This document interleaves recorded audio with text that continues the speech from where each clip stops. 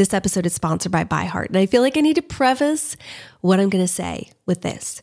I'm a huge advocate of breastfeeding. Anyone who knows me well knows that nursing is something I believe in, and all 5 of our biological children were breastfed until they were 19 to 23 months old. However, we also have fostered and adopted, and I've been so grateful for formula companies in those situations. I'm also grateful for formula companies because our last 2 biological children, I really struggled with my supply and did all the things, spent so much time and effort, and just was never able to produce enough for them to be able to gain weight and not be hungry. And so I was so grateful for companies like ByHeart. ByHeart is an infant nutrition company built from the ground up to deliver real innovation on behalf of babies and parents. Their mission is simple: make the best formula in the world. Using the latest in breast milk science, ByHeart created a clinically proven, easy-to-digest infant formula that's made with organic, grass-fed whole milk, certified clean ingredients, and features a patented protein blend that gets closest to breast milk. They're made with certified clean ingredients. It has no soy, corn syrup, GMOs, or palm oil. Curious about ByHeart? Redeem your welcome offer at byheart.com/podcast with code CRYSTAL for a limited time. Additional terms and conditions apply. So go to byheart.com/podcast and use CRYSTAL to get your welcome offer.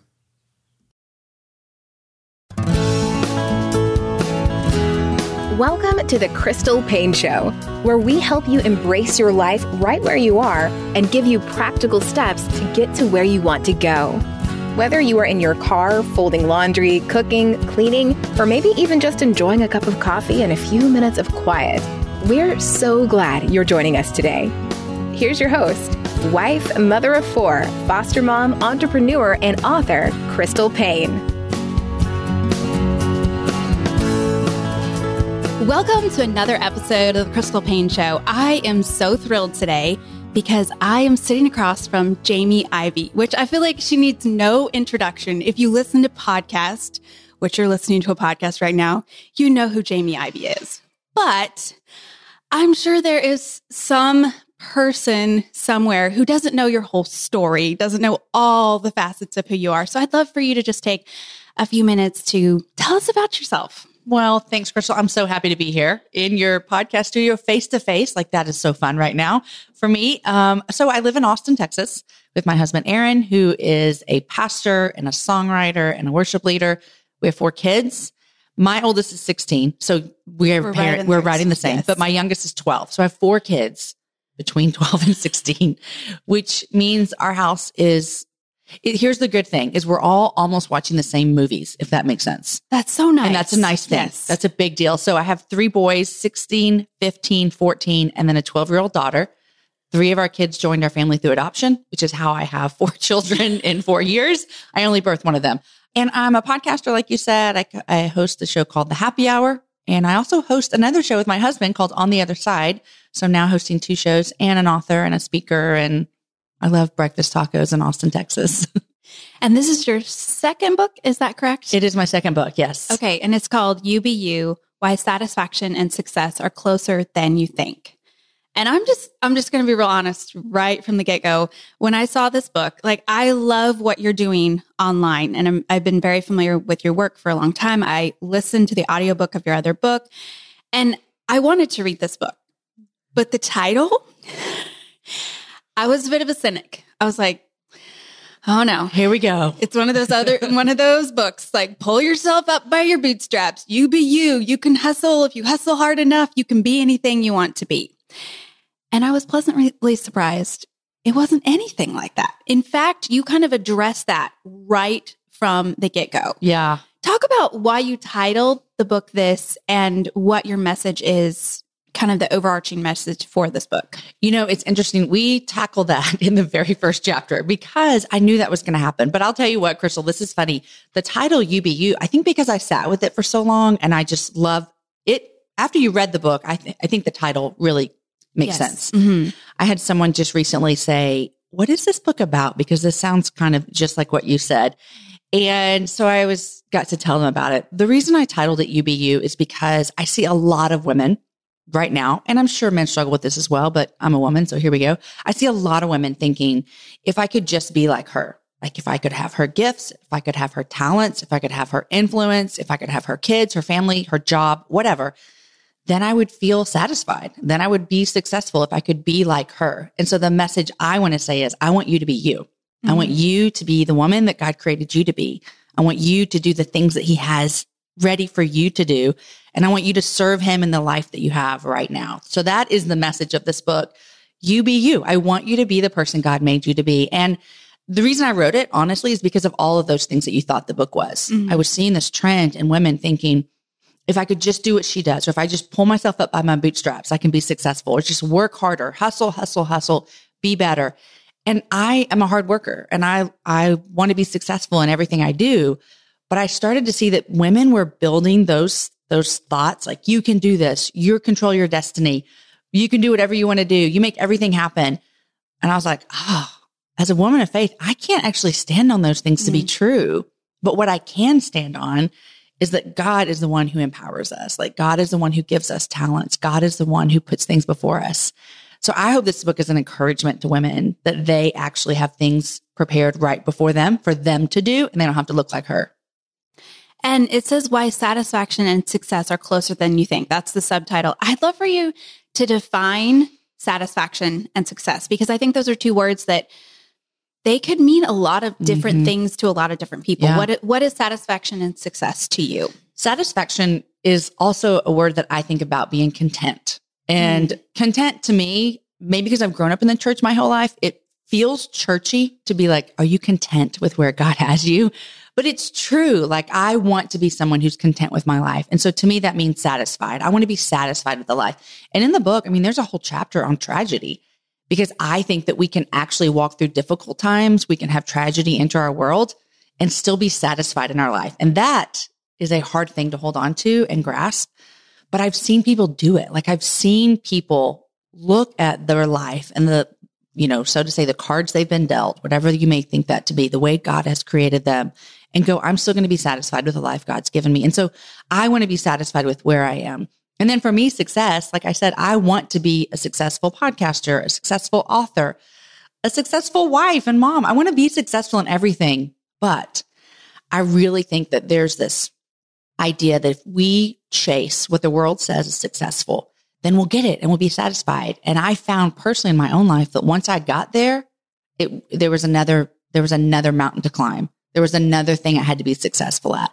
And so I think that you can be faithful in what God's asked you to do and find that success right there. So big words, sometimes words that are weird within church too, like, oh, you're a woman, you want to be successful. What does that mean? But I think that we can. I think that we can, when we look at what God's done for us, both of those things can come together well. And you talked about wanting to be successful as a wife and mom. And yet in your book, you kind of tackle something that can be a little bit slightly controversial, at least if you come from more of a conservative background. You said your highest calling in life is not marriage or motherhood. And while I think a lot of people would say, oh, I agree with that, in how they're walking out their life and what they're kind of holding on to as to show for, this is like, things are going well because my kids are doing well, or, I'm honoring the Lord because my marriage is strong, or something like that. And so I think that honestly, we can get stuck in, maybe we wouldn't say we believe this, but our life and how we're walking it out can kind of show that that is what we're holding as the most important priority. Would you say that you've seen that before? Oh my gosh, yes. And I was telling you, I was like, I don't know if anyone actually ever said these words to me, like from the pulpit or whatever, like, if you're a woman, your highest calling is marriage and motherhood. But I've seen that been played out in ways. Like, for example, I think in churches, we elevate this nuclear family so much that I've had a lot of single friends feel like, I don't know where I fit in. And to me, that's really sad, because we're looking at a bunch of women on our planet, in our churches, in our communities, who aren't married for whatever reason that might be, and maybe don't have children because what if their body just isn't cooperating and they are having a hard time making kids? And I just don't think that they're missing out on the kingdom work because of those things. And so I also saw I saw a lot of women have like amazing gifts and talents and serve the church and do things for God and make a difference in their communities. And then they had kids, and the only thing they did was whatever their kids wanted to do, you know? And I'm a mom of 4. I know that kids can be overwhelming and they can take up a lot of our life. Believe me, I know that. But I've seen a lot of women pour their entire lives into their children, which again, we have a high calling as parents, but they pour their entire lives. And then the kids turn 18 and the last one leaves the house and they kind of look around and go, well, what do I do now? What's my calling? What do I do to serve my community, my church, my friends? Because my whole life has been invested in my children. And so it's by no means a knock on mothers or wives. I'm both of those. And I'm so proud of that and thankful for it. But I also want women to really feel like, hey, you have gifts and talents and passions that might not always involve your children. And that's okay. And God can use them. But also I think it's an individual thing. Like there's no way I can look at you, Crystal, and be like, okay, your life should look like mine. Or you look at me and think my life should look like hers. Like we have to kind of deal with those things on our own between the Lord, or else we're doing the same thing I'm telling people not to do, which is look at someone else's life and want to be there. So I am passionate about that idea because I want women to really, truly live freely in what God has for them. And what would you say is the definition of a woman's highest calling? Well, I think that we all, as a follower of Jesus, I think we all have the same high calling. It's to make him known and bring him glory. Like, cause if I can stand on those two things, like for the however many years I have, 80, 43, I don't know. If I can say my highest calling is to make him known and bring him glory, so many things just fall into place through that. Like I do that in parenting. Like that's my highest calling in parenting as a mom is I want to teach my kids how to be great people for their community they live in. But I also want to teach them as a follower of Jesus to follow him wholeheartedly with their whole life. So that's a calling there. In my, my professional career, I have lots of things I'll do. But for me personally, at the end of the day, I want to make him known and bring him glory. And so when we can take that as our highest calling as people, it helps all the other pieces fall into place. I love that. And this segues right into what I wanted to talk about, this quote that you have. You said, much too often, I think people try to figure out what God has called them to do without spending any time with him. We expect him to reveal things to us, even though we're not really investing into the relationship. That's powerful. And I'd love for you to talk to the woman who's listening right now going, I want to know what my calling is, and I want to seek the Lord, and I want that passion that you have. I want to make him known in my life. But I am just stretched so thin trying to be a mom and juggle all these things that I'm overwhelmed. How do I have time to be in God's word? I totally understand. I mean, I just told you how old my kids are. They used to be 5, 4, 3, and 2. Like I understand what that feels like. I remember when I had little kids, Crystal, I would open up the Bible where I wanted to read that day. And we all know what happens when you have little kids. In fact, before I had kids and I would hear a mom say like, I just don't have time. I'm like, what do you do all day? Like just turn the TV. I literally thought to myself, what do you do all day? And then I had children. But I remember when they were younger, I would open my Bible, whatever I was reading, whatever I was studying. And I was fortunate enough at the time to be a stay-at-home mom. So I was home all day with my kids. And I did not have that 45-minute quiet time in the morning like maybe I did before I had kids, or maybe I have the luxury to have now as my kids being older. But I might have a minute and a half before they needed something or they called my name mom. But what I did was I just kept that open on my kitchen table all day long. And so it was always there. And so every time I had a moment, I could spend time in God's word and it just looked different. And so I think my encouragement, especially to that mom with young kids, is it doesn't have to look like it did before. And it doesn't have to look like you expect and want it to look like, because who doesn't want to sit on their back patio with no humidity, perfect temperature, a nice cup of coffee that you get to drink all in one sitting and read, a Psalms, a Proverbs, and a whole chapter of the New Testament. That's a dream life. And that's just not how life works. And so I want to just encourage her to not think you have to have that or nothing at all. Like to really see, how can I invest in that time today? Because there was a season, my husband, this is where that chapter comes from. There was a season we had to make this really big decision. And I wish so badly that I could have looked into the sky and seen a sign from the Lord, or opened my Bible and he would have said, yes, I want you to go here, whatever. And that's not how God speaks. But when we are in his word and we know him, I mean, we have the Holy Spirit. It's this gift that he gives us, and that is what helps us. And so for me personally, if I'm not getting to know him more through his word, there's a tension of me having a hard time understanding him or hearing him or feeling what he wants me to do. And so just to encourage you as a mom listening, you can get that however you can get it. And it doesn't have to look like somebody else. Again, going back to you be you. Be you. Yes. And what does your time with the Lord look like? Now, again, are there like helpful tips? I just gave you one. Are there some great practical things or Bible studies you could get? Yes, of course. But at the end of the day, you're the only one in your house. You're the only one parenting your kids with their schedules and their special needs and fill in the blank. Create something that works well for you. Later on in the book, you talk about your talents were never meant for you. And I love how you dug into the story of the talents and you talked about how important it is to be using what God has given us right where we are. And you talked about how so often we want to be somewhere that we're not, standing on a stage or having a lot of people listen to our podcast or leading a Bible study that is this flourishing, huge Bible study in our local community or traveling internationally. We want to be doing these big things. But you really talk about how it starts with being faithful right where you are. Can you just unpack that a little bit more? It really does. And I think it's the whole idea of wanting to be somewhere that you're not. The parable that you're speaking of is in Matthew, and Jesus tells this parable about a master who left town, and he gave one servant 5 talents, which was money in the story, but we can use it and think about, like, if we're going to apply it to us today, we can think about gifts or influence, power, your voice, whatever it might be. He gave one servant 5, he gave one 2, and he gave one talent. And when he came back, the man he had given 5 came before him and he's like, "Hey, master, I multiplied my talents." And the master's like, "Good job, go away. Good job." The one he gave 2, he comes back. He's like, "Master, I multiplied my talents. Here's 4 talents." He said, "Good job, go." And the one that he gave 1 talent to came before him and he said, "Hey, I didn't do anything." It actually says, "I was afraid. And so I didn't do anything. I buried my talent. Here's the 1 talent you gave me." And then the story, the master says some really harsh words to him. "Go away. You did not do what I asked you to do." And what we can see from that is that God really wants us to use our gifts. Like, he wants us to do things with them. He doesn't want us to just take our gifts and just keep them for ourselves, but he wants us to use them. One of my favorite verses is when Jesus is teaching the Sermon on the Mount. And he says this, he says, "Let your light shine before others so that they may see your good works and give glory to your Father in heaven."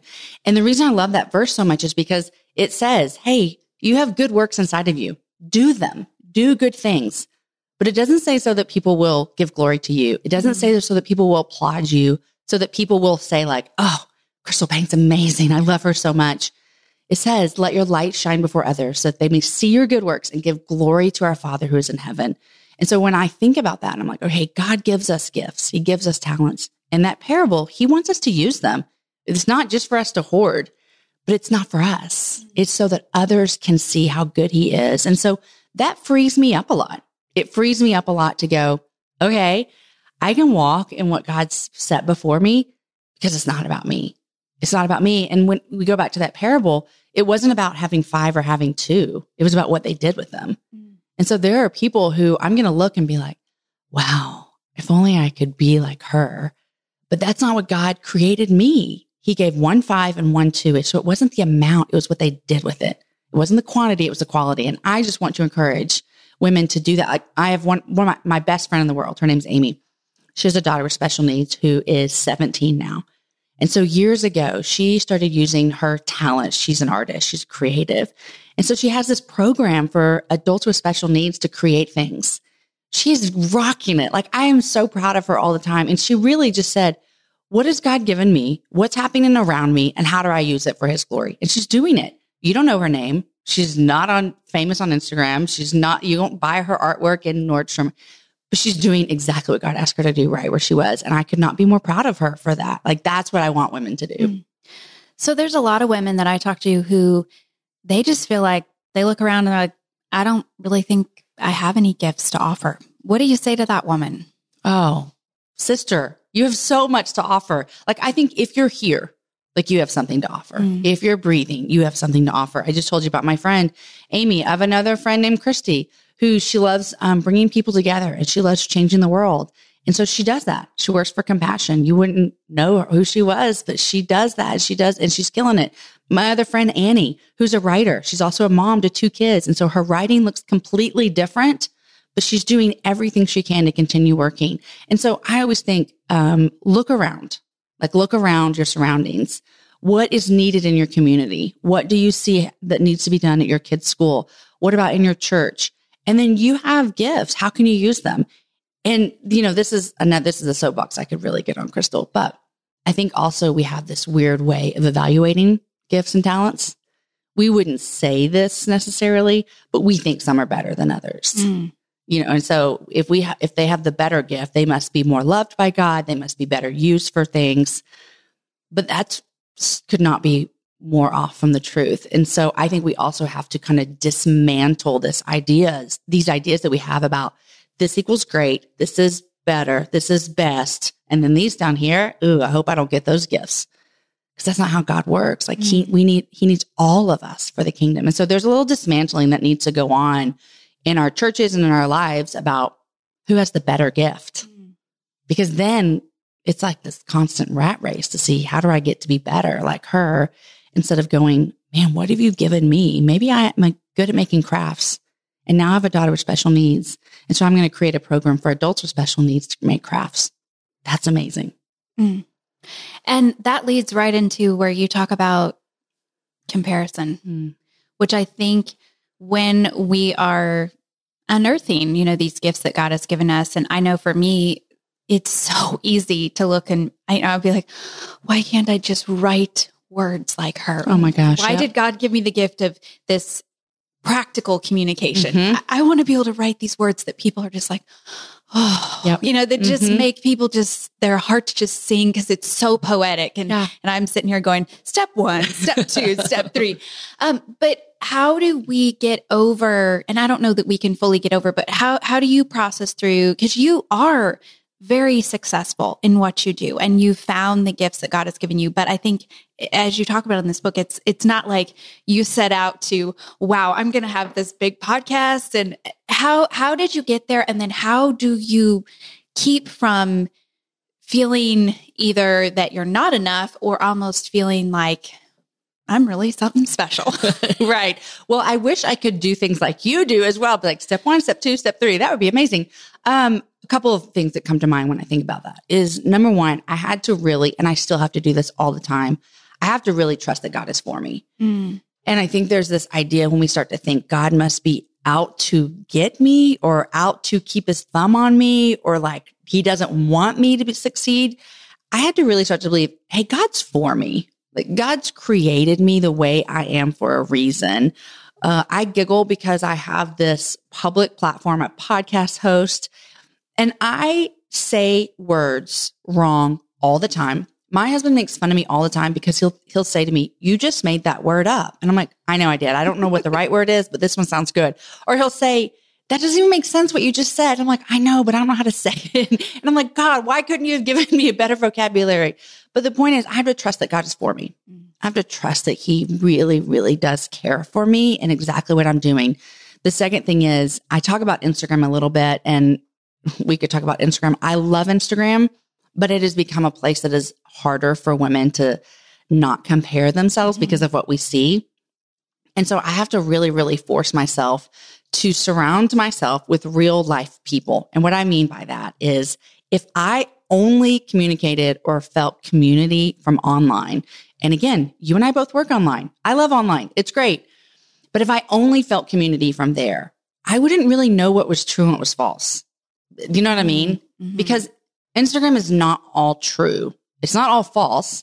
It's just not all true. And so I have to surround myself with real life community who I can touch. And we're in the middle of COVID, so things are different. You all know what I mean. But where I can like touch and hug, and we can look each other in the eyes, and we can talk about hard things, because they also are going to remind me that God is for me, that God is not out to get me, that God has his finger on me. And so I think having close girlfriends has been a game changer for me, for them to be able to encourage me in the season that I'm in and what I'm doing, and vice versa, for me to be able to do that for them. So then I'm not constantly looking for that validation online because it's just not true and it's not 100% real, just getting it there. And so how have you, this is just total selfish question that I'm going to ask here, but how have you developed those relationships with people and gotten to the place where they can maybe call you out when you need to be called out or be willing to be honest with you? Yeah. Oh my gosh. A lot of hours, a lot of hard work. In 2011, I went through an intense discipleship class at my church. It was a year long. We were paired with a group, and some of those girls in that group are some of my closest friends today. Not one of them does what I do. Like none of them have podcasts. None of them have public platforms. They're like a gift to me. And so we developed those friendships over years. And those friendships are so deep that one of them sent me a message this summer and was like, hey, I'm just checking on you because last year you told me that you were going to take the month of July off. And now every time I talk to you, it's in the month of July and you tell me you've never worked harder than you're working now. So I just want to check on you. And she said, I hope it's okay that I'm saying that. And I sent her a message back and I was like, you have every right to say that because we were invested in each other. So those relationships were developed of time. Lots and lots of time. And also all of us looking at each other saying, hey, I love God more than I love you, which means this. I'm going to speak about him to you. I'm going to speak into you about him. And also we've given each other permission to call things out. And so that's not the first time I've been called out by a friend. I've been called out by those friends a lot and vice versa because we have this deep understanding that we're for that person and their growth in the Lord, and we're for them succeeding and being satisfied. And sometimes that is difficult I don't want yes men surrounding me. Like what I mean by that is I don't want people who are always telling me I'm awesome, amazing, and you can do whatever you want because that's just not always true. I'm just not always awesome and amazing. So I need people who will be honest with me about that. And I think that just takes time. And I love what you said about surrounding yourself with people who love God more than you. Yeah. And so for women who are listening, who are saying, I want those kinds of relationships, you spending time in God's word so that you love God, but then asking him to bring those people to you who love him more than you so that they're willing to have those hard conversations and also constantly point you back to him. Yeah. And it takes time. I mean, listen, if a stranger on the internet comes to me at that kind of stuff, it doesn't mean anything. Because they don't know me and we haven't spent time together and we don't have this foundation. But when you have those relationships that you've both equally poured into, there's this trust that develops that I don't think I would trade for anything with those friendships. I want to talk about the difference between success and faithfulness as we wrap up, because I think this is such a key part of your book. And in one section, you define the difference. And I think it's something that is really important because I think we live in a culture that glorifies success. What's the difference to you when you think of success versus faithfulness? Oh my gosh, do we glorify success? Yes. I want to get to the top and I want to see how fast I can get there and how good can I be at all the things. And I don't know if you're into the Enneagram at all. Yes. Okay. What are you? I'm an 8. You're an 8. Okay. I'm a 6. I'm married to a 3. I have a lot of 3s in my life. And so I think I'm not an Enneagram expert, so I'm not going to go there, but I do think that there are certain people who tend more to be like, I need to be successful. We won't say those numbers out loud, but if it's you, you know that it's you. So for me, it looks different with what do I want to be successful at? But I think we all have this desire in us to do that. But what I found is that when I would get to whatever I thought would be successful, there was always a new thing. So you don't ever arrive. That's the problem, is you can't ever arrive. I'll give you an example that you'll probably understand as a podcaster. A handful of years ago, the platform I was using to host my podcast, they came out and they were like, hey, by the way, we've been telling you this is the number of downloads you've been getting. JK, it's a lot less. And when I tell you it was a lot less, Crystal, it was a lot less. And so all of a sudden I thought, I'm not successful anymore because that number was successful. Now I'm this number. And I had this kind of crisis moment of, wait, I thought I was a success. Now I'm a failure. But nothing had changed about my show. Nothing had changed about my purpose. Nothing had changed about my mission. And so that goal that I was striving for was stripped away from me. And then all of a sudden I felt like a failure. But what if instead of me looking at that number to be successful, what if I was like, I'm going to be faithful to this podcast every single time I show up? My goal is to point people to Jesus, encourage and inspire women. If I'm faithful to that, I can end every show if 3 people listen or 30,000 people listen and go, I was faithful. Now, I mean, I'm not just counting that I want to be successful, but it's all, if you're basing your whole life on that, it's changing. If I want to be a successful mom, and a successful mom means that when all 4 of my kids leave the house, they're amazing humans. They love the Lord. They serve in their church. They get married and have kids, and we all vacation once a year in Vail, and everyone's happy. Success, right? But what happens if I pour my whole life into my kids and one of them goes off and makes some really crappy choices? That could happen. Mm-hmm. Does that mean I wasn't a successful mom? No. So when my goal becomes faithfulness, the outcome is up to the Lord, because I'm going to be faithful to what he asked me to do. And you can just fill in the blank with anything.